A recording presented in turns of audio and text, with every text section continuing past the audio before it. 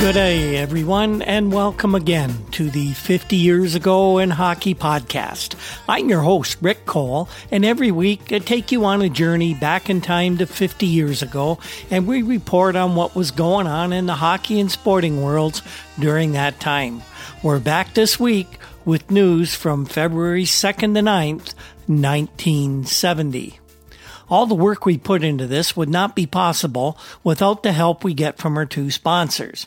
Newspapers.com is the largest online newspaper archive on the planet, and they've been instrumental in allowing us access to all the newspapers in Hockeyland of the 1970s. We're also sponsored by the Breakwall Brewing Company, located in Port Colborne, Ontario. They are makers of outstanding craft beers, many of which are from recipes from the town's first brewery, which was located there in the late 1800s. They also serve the best pub food around with delicious gourmet burger and pizza specials each week, some amazing creations put together by the team in their kitchen. If you're in the Niagara region, give me a call and we'll have a beer at the Breakwall. In last week's show, some of the stories we discussed were St. Louis Blues trainer Tommy Woodcock discussing his views on hockey equipment of the 1970s. We tried to answer the question, do the Canucks finally have their top hockey man? In our Personality of the Week segment, we got to know Penguins rookie Michel Briere a little better.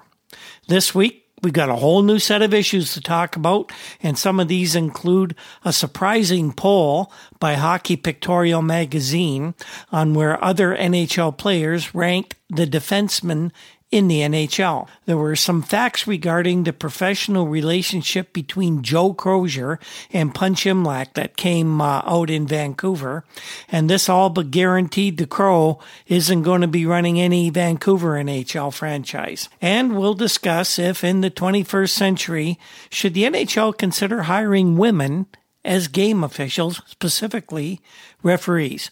And of course, we'll have all the news and notes from that week 50 years ago in the hockey world.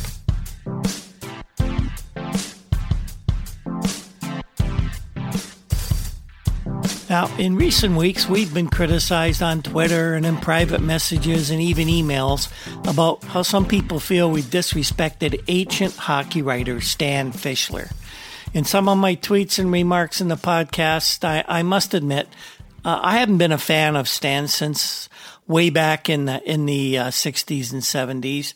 And when I went to journalism school way back in the 1970s, one of my professors held Stan up, along with other sports writers of the day, as not being what good journalists should aspire to be. But this isn't about Stan Fischler, so all you Stan fans can stand down on this one. This past week, as I record this, Stan put out a tweet that one day a woman will referee in the National Hockey League. This is one thing that Stan and I wholeheartedly agree on. I not only think that a woman will officiate games in the NHL, I firmly believe they should be refereeing the majority of National Hockey League games. And I'll explain why right here. It's not really all that complicated. There are some other very highly respected and veteran hockey writers who've already put out this hypothesis out there. I just happen to agree with them. I haven't seen anyone outline the particular reasons I'm going to put out here for taking this position, but that's only because there seems to be a reticence among hockey reporters to criticize the fine men who officiate NHL games. And believe me, they are good guys, and they're doing a thankless job. After spending 30 years as a police officer, investigator, I kind of know the feeling you get when you're refereeing and no one likes what you're doing. This isn't really a criticism of the NHL referees. I don't want to give anyone the impression that NHL officials are dishonest, intentionally biased, unintelligent, or bad people. That is certainly not the case. It's just that if you really watch the games closely, and I mean frame by frame closely, and I've done that, you can observe that they just aren't up to the job of policing and managing the best hockey players on the planet. Now, I've gone into reasons for this previously. Today's officials, as I've said before, are pretty well all failed players. They all started out aspiring to be great hockey players, didn't we all, when we started playing the game? And for various reasons, they couldn't make it as players. One of the most common reasons for this is that all of them, despite being physically gifted, capable performers at a high level, just look at the NHL referees. They're all great skaters, strong and fast, and they never seem to tire for being on the ice for 60 minutes or more a night. The reason that these guys usually don't make it is because they don't have that innate instinct for the game. Whatever it is that enables the best hockey players to think and perceive the game at a level that makes them elite. It's not the present referee's faults for this. It's just who they are. Nothing wrong with that. Unless you're being asked to officiate a sport at which you are not mentally capable of keeping up with the play. And by the way, there are of course exceptions to this rule, but those truly able to keep up and make decisions at a level commensurate with the speed and skill at which today's game is played are few and far between. So how do we fix this? Where are we going to find people who can think the game quickly enough to be able to manage the best players in the world? It's really a tall order, but I'm here to tell you that those people are already out there in the hockey world and, if willing, should undergo some basic training and be hired to officiate NHL games as soon as it's practical. So I know you're going to ask, and I'm going to tell you, who are these people that are lurking somewhere in the sidelines that could be the magic bullet answer to quality officiating in the top major hockey league in the world? These people are the top women hockey players in the world. If you've watched women's hockey, and I've watched quite a few games, you know it's a great game. It's not all that much different from the men's game at the highest levels. Not that much different at all. Of course, the women are restrained by the physical limitations that nature has put upon them, but the training and conditioning are getting more advanced all the time, and women athletes have made great strides in the last few years, and I dare say a few of them are approaching a level at which they could compete in the National Hockey League. One thing, however, has become abundantly clear to me as I watch the games. The best women players are completely capable of thinking the game just as well as their male counterparts. And sometimes I think even better than the men. And there are many reasons for that, I'm sure. As the training methods and availability of training and playing time become greater for women, and that's getting better all the time, more and more elite female players are sure to appear. The problem right now for women players is they can't possibly make the same amount of money as the men. It's not fair, but it's the reality of the world in which we live. I don't like it, but it's a fact right now. The women don't make enough money.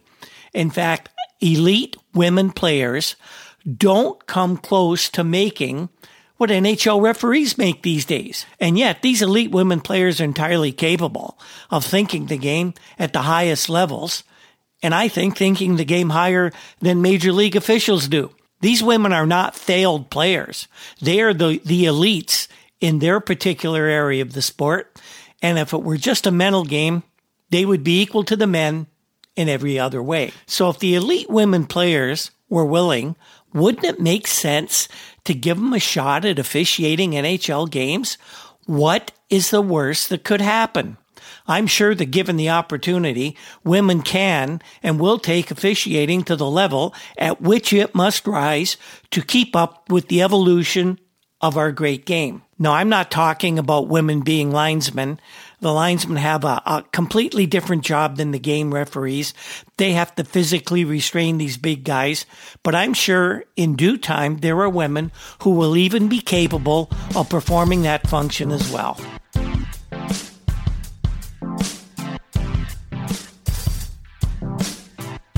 Now, this time of year always seems to get me down. It feels like to me that as we get into February, we're entering the dog days of the NHL season.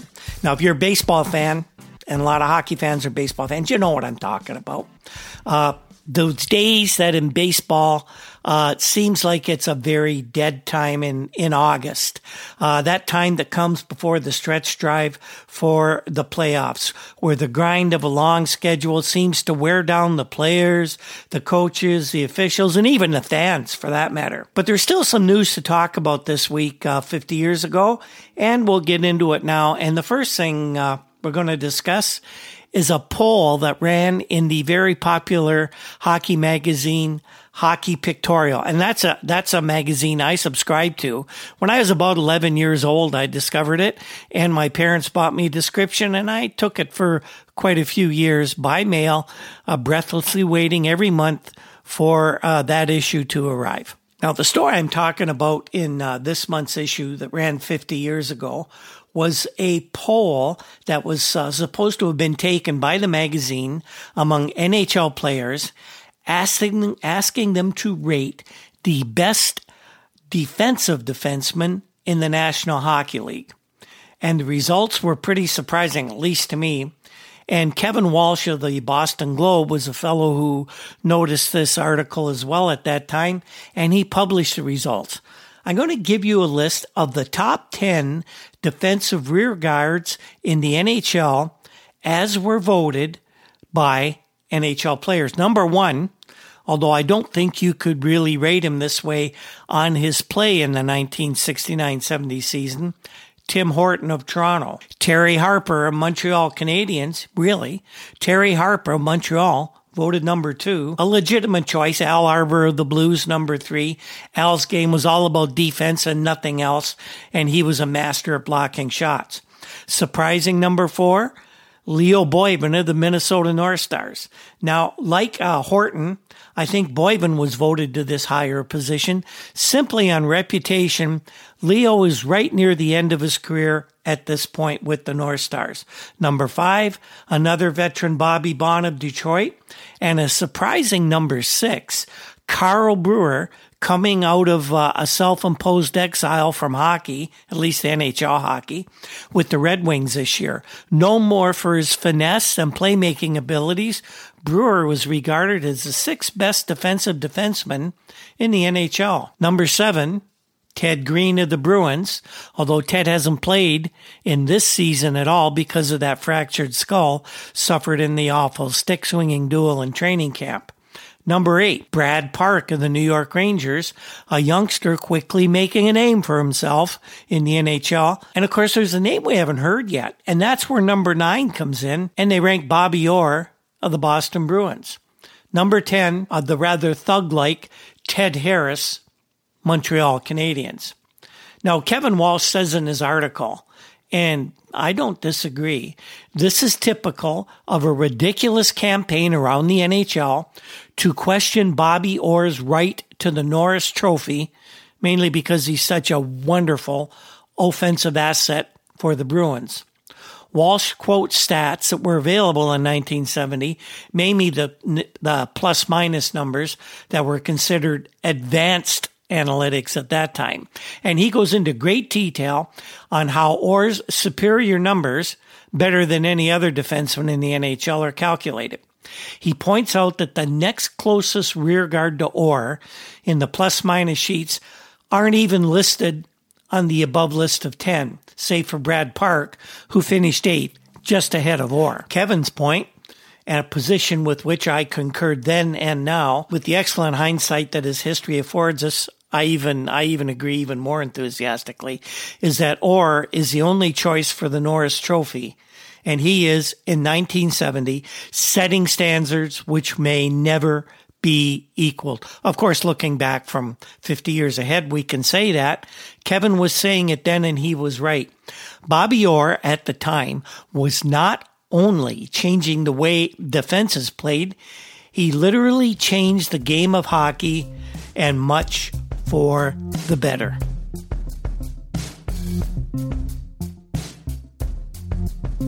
And by the way, Stan Fischler, I always seem to talk about Stan, and really, I don't like to rag on him. I'll try and get anybody who's got some kind of controversial views that we come across.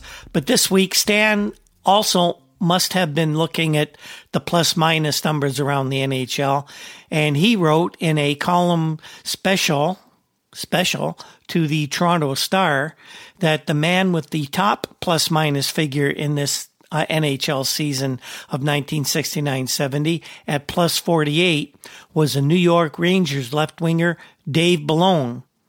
Stan says that Bellone definitely is, because of the plus-minus stat, the best two-way player in the NHL right now. Better than Bobby Orr, better than anyone else. He is the best all-round hockey player skating today, according to Stan Fischler. Think about that for a moment. Dave Bellone was a good hockey player. Pretty good guy, too. Had some awful physical limitations that shortened his career. But I don't think anybody would have traded Bobby Orr for Dave Bellone. Stan, by the way, in this week's Sporting News, had his each week yays and boos. Stan said yay to Doug Harvey for his upteenth comeback to the Los Angeles Kings, a comeback that never did happen. And he said boo to the Vancouver entry for not making a contract offer to Cornell University coach Ned Harkness. And we all know how that worked out when Ned eventually went to work for Detroit.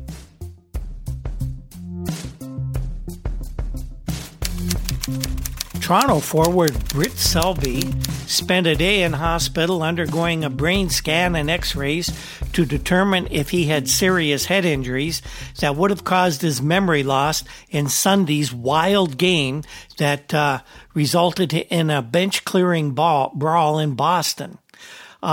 Britt forgot a big part of Sunday's 7-6 Bruins win.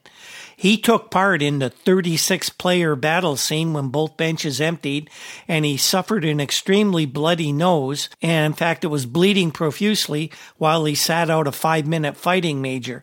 Later, after the game, Britt said he couldn't remember the brawl or anything about it. Britt told Red Burnett, I believe it was, of the Toronto Star, that the last thing I remembered was Jim Harrison scoring and Bobby Orr checking me into the boards, and that happened at 9:07 of the third period. Selby's bout with John McKenzie took place about 5 minutes later. All Selby knew after the game was he had a painful headache, and he entered a Toronto hospital as soon as the Leafs got back from Boston. Looks like Britt's going to be okay, but that's a pretty scary thing. They did determine that he did have a concussion, and for a change, nobody said it was a mild concussion.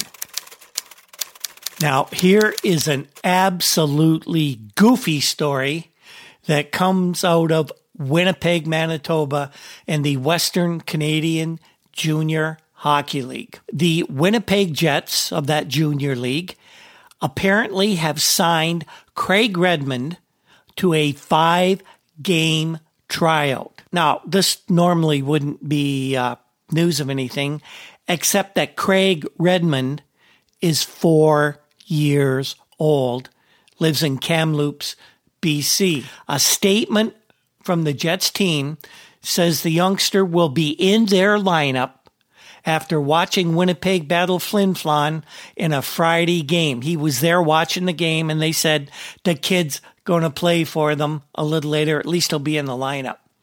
Now, for 2 years, Craig's father, Harry Redmond of Kamloops, has been fostering his son's love of hockey by renting ice time in a Kamloops arena twice a week for practice so the kid can skate all on his own.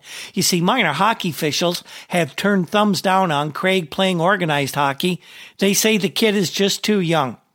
Redmond said, "We don't want people to think we're pushing him, but we really feel Craig is ready to play organized hockey, and holding him back may prove to be damaging. More damaging than have him suit up with young men at the age of 4. Jeez. Well, a couple days later, the team backed off on the report, saying the idea was all, quote, a mistake that they were allowed to have themselves quoted for in a previous news story we reported on. Now, maybe these guys have heard of a 9-year-old whizzing around the ice in Brantford, Ontario, some kid named Gretzky or something like that. He's gaining some notoriety for his play, but he's 9 years old, and he's playing with kids his age or maybe a couple years older. But a 4-year-old? Geez, you don't know about some parents. This is the kind of stuff that makes me crazy in these days when parents are pushing their kids. But the Jets, although they backed off saying the boy won't play for them, they did want to give this some semblance of credibility by saying that Craig will appear at a Jets game between periods this Sunday to show off his skills. You could say the circus is coming to town in Winnipeg. Here's some news, health news that is, on Toronto Maple Leafs assistant general manager King Clancy, one of the most beloved figures in Toronto sports. King went into a Toronto hospital last week, suffering from some severe symptoms of his diabetes, and he'd lost about 15 pounds. Good news is King is on the mend. He's regained about 11 pounds of the weight he lost. He expects to be released from medical custody, as he puts it, and he'll be back at Maple Leaf Gardens, hopefully by the beginning of next week. That's good news to have King Clancy back around the Maple Leafs. Anywhere around hockey, for that matter. What a great guy he is. Montreal Gazette hockey writer Pat Curran says that the joke might be on Gump Worsley for his unwise, according to Pat, stand against Montreal Canadiens management over being requested to report to Montreal's American Hockey League farm team, the Voyageurs. Now, Gumper, who's known for his quick one-liners and ability to tell comedic stories, has virtually disappeared from the news over in Montreal over the past couple weeks, and Curran writes that Gump is likely through as a player unless he can find an expansion team to take a chance on him. Pat's talking about Buffalo or Vancouver next spring when they do, or summer I guess it'll be, when they do the expansion draft. But Pat figures Gump has got to have deep regrets for taking a stand on not going to the minors because Pat figures he's losing a ton of money. Gump, for his part, is sticking by his guns, and there has been some talk that the Canadiens may give another NHL team the option of speaking to Gump about a contract and whether he would play for the team if he were traded. No word on which team that is yet, but there's got to be a team out there that can use a goaltender of Gump Worsley's status for sure. The Philadelphia Flyers have had a local service club pick their player of the month in their for the 3 years of their short existence. But for the first time for the month of January, dual winners were announced, and it's a unique pair of dual winners. Brothers Larry and Wayne Hillman, both acquired by the Flyers in the off-season, have been named the Flyers Dual Players of the Month, and congratulations to Larry and Wayne, who for the first time in their hockey careers are getting to play together on the Flyers. Flyers general manager Keith Allen said that when we acquired the Hillmans last summer, the fans wanted to know why we're doing it, since the team had been pretty strong defensively anyway. Keith says the Hillmans have made great contributions to this team, and you can't forget Larry was on 5 or 6 Stanley Cup winners, according to Keith, and he gives 100% all the time, and Wayne is one of the hardest body checkers in the NHL, and they figured that both of them are going to be with the Flyers for a long, long time. Wayne had this reaction to the award. He said, "I hope we'll stay here longer than we did in Minnesota. I've been connected with 9 of the 12 NHL teams in 15 years of hockey," says Larry. "I should say the Flyers aren't too far away from fielding a Stanley Cup winner. We have that same winning combination that Toronto and Montreal had." Well, they weren't too far away, at least compared to teams like the Maple Leafs. It wasn't going to take the Flyers 50 years to win another Stanley Cup. The St. Louis Blues have recalled defenseman Billy Plager from the American Hockey League Buffalo Bisons. That gives the Blues 3 players in the lineup with the last name of Plager, all brothers from Kirkland Lake, Ontario. And if you know this gang, you understand that things are going to be pretty interesting around the St. Louis club, both on and off the ice. Jack Norris is a goaltender with the Montreal Voyageurs of the American Hockey League. Now, you remember Jack as one of the players that the Chicago Blackhawks acquired in that huge May 1967 trade that sent Phil Esposito, Ken Hodge, and Fred Stanfield to the Boston Bruins. Jack eventually ended up in the Montreal organization, and he may become the first professional goalie, at least the first professional goalie we've been able to find, to use a curved goalie stick, with curved sticks being quite in vogue in the NHL in 1970. Norris told Ted D'Amata of the Chicago Tribune that he's been experimenting with a banana blade for his goaltending twig, and he finds he controls the puck better than with the straight-bladed stick, and he plans on using it in the game. I wonder if the NHL will limit curve on goalie sticks the way they did player sticks. Who's going to get hurt by a shot from a curved goalie stick? Nobody that we know of. But anyway, it's kind of a neat, interesting piece. If we find out that Jack did use a curved blade, we'll let you know. By the way, Norris is getting more playing time with the Voyageurs these days, and the reason is that youngster Phil Muir, who had been the number one netminder with the AHL club, has been called up to Montreal because of the absence of Gump Worsley, who we just spoke about. It seems that Rogie Vachon has been struggling a bit lately, and he's overworked anyway with the Gumper out of the lineup. So Muir is going to get a lot more playing time with the Canadians, and we'll see what the kids can do. The Canadians want to see what Muir can do as well, because they don't want to lose him in an expansion draft to the new Vancouver or Buffalo teams. The Bruins' Derek Sanderson, who's been out since about the 3rd of January with that bad hip or whatever it was, seems there were a multitude of stories and opinions on what kept Derek out, most of them probably untrue. Derek returned to the Boston lineup this week, and while he was a little slow of foot, he was still as tenacious as ever, and it won't be long before he gets himself into top playing condition. Leafs veteran goalie Johnny Bower told a sports celebrity dinner in Toronto this week that he still hopes to play once more with the Maple Leafs this season. Problem is, Johnny's injured knee is still an issue.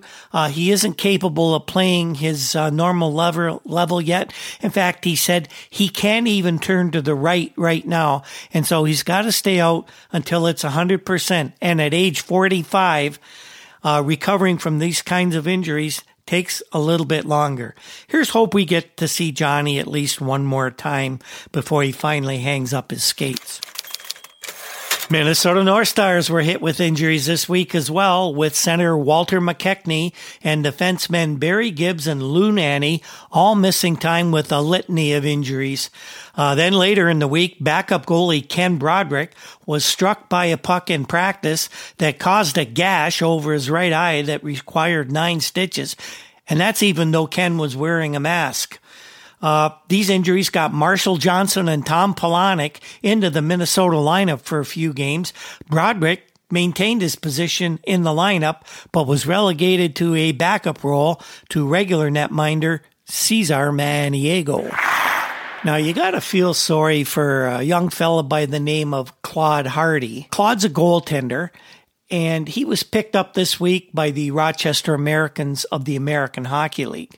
Now, if Claude's name sounds familiar to you, it's because he spent the entire first third of the NHL season with the Los Angeles Kings. He made a notation for himself in the annals of hockey history by spending this amount of time with the Kings without seeing even 1 minute of ice time. Claude was the backup to the Kings' regular netminder Jerry Desjardins, and regular backup Wayne Rutledge was injured with a bad thigh, which required surgery in training camp. Hardy sat on the bench. Jerry Desjardins played every game until Rutledge was ready, and then Claude was dispatched to the American Hockey League Springfield Kings. Problem there was Claude sat on the bench there as well and didn't get any playing time. So finally, the Kings allowed to send Claude to the Rochester Americans, where, you guessed it, he's going to be back up to regular netminder Bob Wooden, firmly entrenched as the Americans' number one goaltender. The reason that opening came available was because Al Miller, a well-respected veteran who's played hockey coast to coast in North American minor leagues, has now been sprung free from being a backup sitting on the bench to concentrate on his new career as a scout for the Rochester and ultimately Vancouver organizations. In a February 5th game, the Flyers lost to the Bruins by a 5-1 score, and really, the game wasn't even as close as that score would indicate, which is to say, it could have been a real blowout. Now, Jack Chevalier is the hockey writer for the Philadelphia Inquirer, and he called the Flyers, quote, timid in that game. You can bet that that very apt description of the Philadelphia boys won't be lost on management and especially Coach Vic Stasiak. Now, Stasiak, as we've reported, is already down on the more pacifist of his players, and he's sure to be going to General Manager Keith Allen, demanding that the team get him some guys who have a more disruptive influence, like, say, the big bad Bruins demonstrated in this game and the earlier game this week when they brawled with the Toronto Maple Leafs. Big bad Flyers, Broad Street bullies, that couldn't be too far off if Vic Stasiak gets his way. St. Louis Blues coach Scotty Bowman showed that a two-goalie system works very well in the NHL with the outstanding success he had with Glenn Hall and Jacques Plante. Now, Scotty's faced with the task of trying to make a three-goalie system work. Scotty picked up Ernie Wakely in the off-season from Montreal to have as insurance in case anything happened to Hall or Plante. And when Hall retired in the fall, at least for part of the season, getting Wakely proved to be a good move. Ernie's proven he can play in the NHL. Scotty has Hall back with the team, and he wants to play Glenn 2 out of every 3 games to get him in shape for the playoffs. Where's that leave Jacques Plante and Ernie Wakely? Scotty himself says 3 goalies are too many to make this kind of system work. Could he be considering trading a goalkeeper? I wonder if Scotty would deal Jacques Plante. Now, Plante's had a sore knee since the All-Star game, but he's ready to play and he wants to get in there. Wakely, a younger guy, although not all that young, wants to play as much as he can, and Glenn Hall wants to earn his money, and he's going to be playing the bulk of the games, at least for the next few weeks. We'll have to stay tuned to this and see what happens as the trade deadline approaches in early March.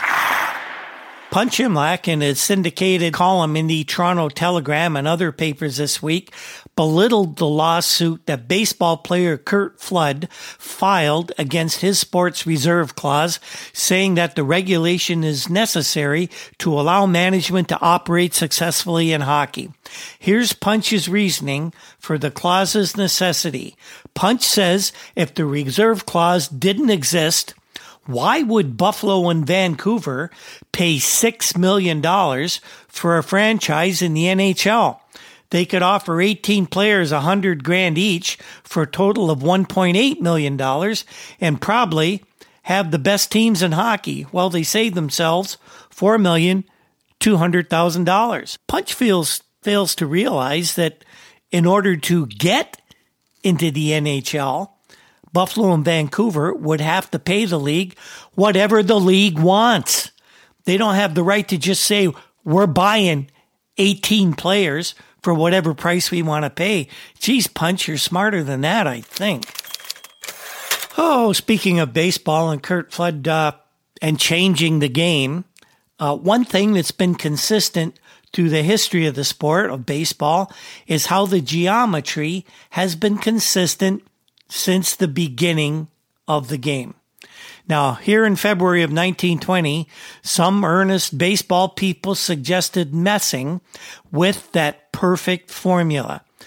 In an effort to increase baseball's at 1970s time waning offense, it was suggested that the foul lines be flared outward from the center of the field to increase the area where fly balls can fall in fair territory.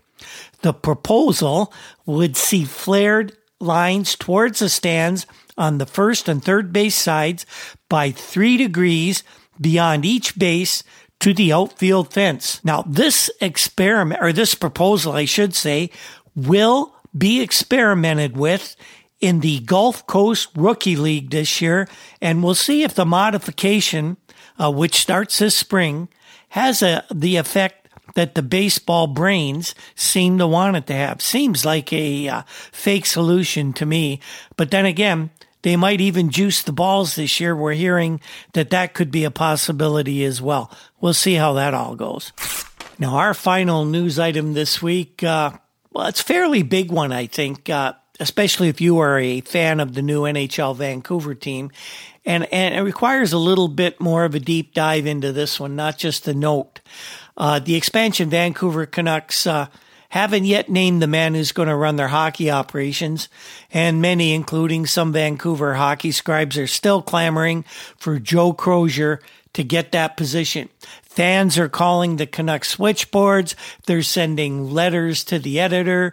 They're sending letters to the hockey team clamoring for Crozier to be formally hired as the Canucks general manager. Well, this week some news came out that might mean that Joe himself took himself out of the running for the job. Now, you'll remember in the past few years, it had been rumored that if and when the city of Vancouver was ever awarded an NHL franchise, then GM coach of the Punch Imlach of the Toronto Maple Leafs was the odds-on favorite to become the head of any new NHL team in Vancouver. Imlach was even said to own stock in the Western Hockey League Canucks, and this was found out over the past few months to be completely true. It was even thought that when the NHL expanded in 1967 and Vancouver was thought to be a front runner at the time, that Punch would partner with broadcaster Foster Hewitt to run that Vancouver franchise. It's also well known to most hockey fans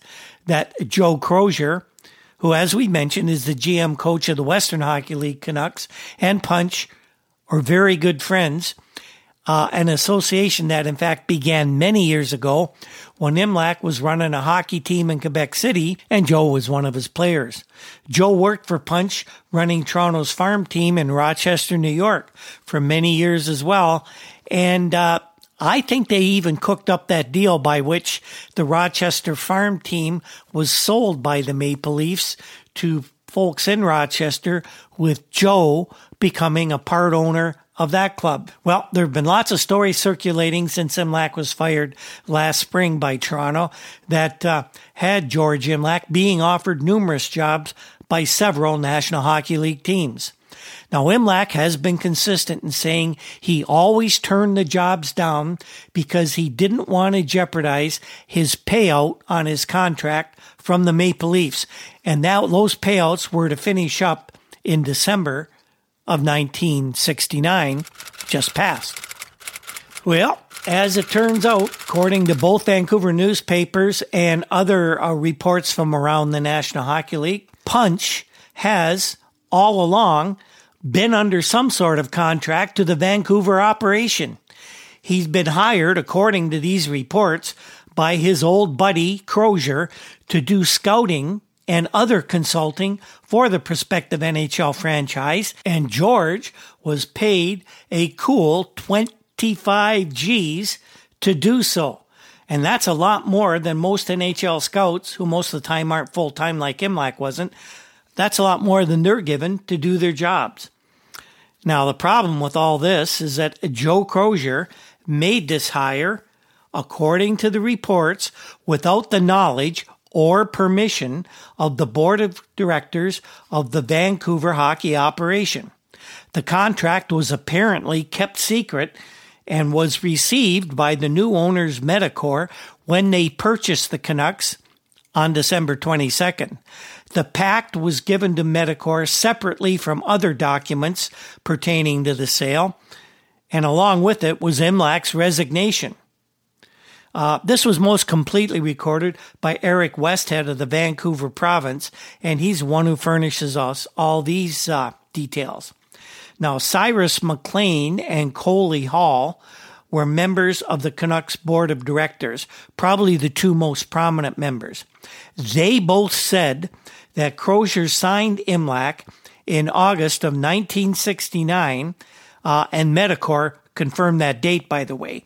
And the deal was made without the knowledge or authorization of the board. And when you spend $25,000 in 1970, that's a lot of money.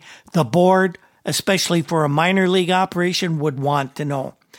They claim that they had no idea that Imlac was on the payroll until late December, just before the sale became official. Of course, Imlac resigned, and 3 weeks later, he was hired by Vancouver's expansion rival, Buffalo, to run the hockey operation there. Now, Crozier denies the version of events presented by Coley Hall and Cy McLean. Joe said that the directors knew full well that Imlac had been hired. When asked why Imlac's employment was not made public, Joe said that he just had not considered this to be the public's business at that time. Joe maintains he discussed the matter with McLean and Hall, and it was suggested, although Joe doesn't say by whom, that Imlac be hired. Crozier issued a long and very detailed statement about Imlac's hiring, the duties he performed, and how valuable he had been to the Canucks organization. Now, Hall is adamant that no such decision was taken, and in fact, when Imlac's name came up for discussion in the talks they had as a matter of course with Crozier, both Hall and McLean advised Joe that no such hire could be considered at the time that it came up, and this was probably sometime before August. For their part, the Medicor folks have been caught up in the middle of what's basically a family squabble over which the Medicor folks, they don't have any control. They aren't the least bit concerned about what happened with the team before December 22nd, except for one maybe not so small detail. Small detail maybe to them, not small detail to Joe Crozier. The Medicor folks are inclined to believe the Canucks directors over Joe Crozier in this dispute, and if they in fact do, then what Crozier may have pulled off with his old friend Punch constitutes rank insubordination to the board of directors as far as Medicor is concerned. And if someone who would pull off something like this is not likely the kind of person the Medicor people want determining the direction of a fledgling National Hockey League franchise. So this doesn't look good at all for Joe Crozier. And Imlac himself could probably see the writing on the wall when he declared that if Medicor doesn't want Joe Crozier, he'll definitely hire him for Buffalo. It probably also explains why Medicor President Tom Scallon said that under no circumstances is he going to follow up on a tampering charge with Imlac. A new NHL franchise won't need this type of distraction before it even gets off the ground, and it's probably the removal of one very large headache that Scallon has to deal with. One thing's a sure bet, though. If Imlac does reach out and hire his old friend Joe, Seymour and Nordy Knox are going to know about it right down to the last detail.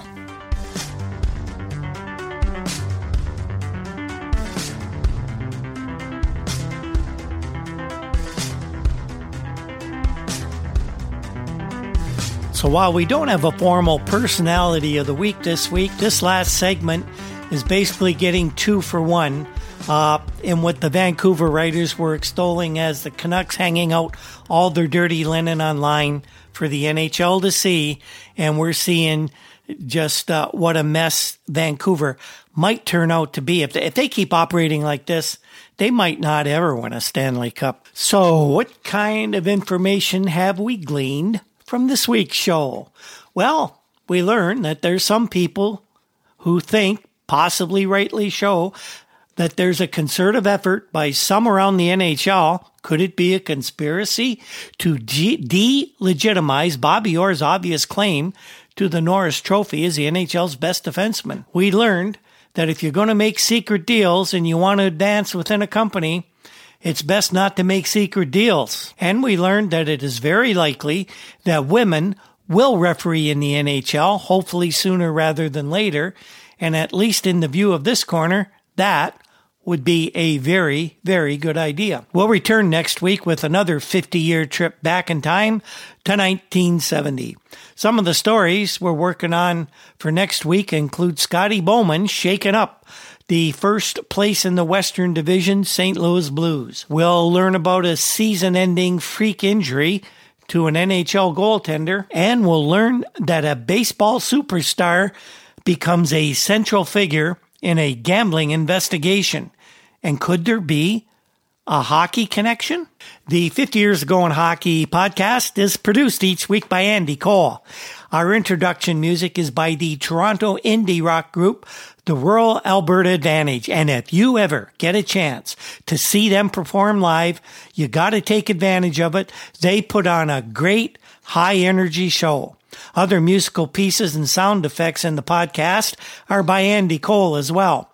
Our research comes from files from the Toronto Star, Toronto Globe and Mail, and of course, the many publications found at our sponsor, newspapers.com. You can find us on Twitter at Hockey50Years and on Facebook under 50 Years Ago in Hockey. We also have a WordPress site, hockey50yearsago.com. And of course, you can get the podcast through your favorite podcast app and the Apple and Google podcast stores and through Spotify. Another very worthwhile podcast I highly recommend is the Let's Write a Song podcast hosted by Andy Cole. Each week, Andy and a special guest engage in some great conversation and also write a song which they performed at the end of the session. The interesting part of all this is not all the guests are musicians, and the results of what they come up with are really quite unique and very entertaining. You should give it a listen. Thanks, everyone, to tune into our show each week. We enjoy bringing this to you, and we have some exciting additions in the works soon to be announced. And on that note, we will see you next time. When the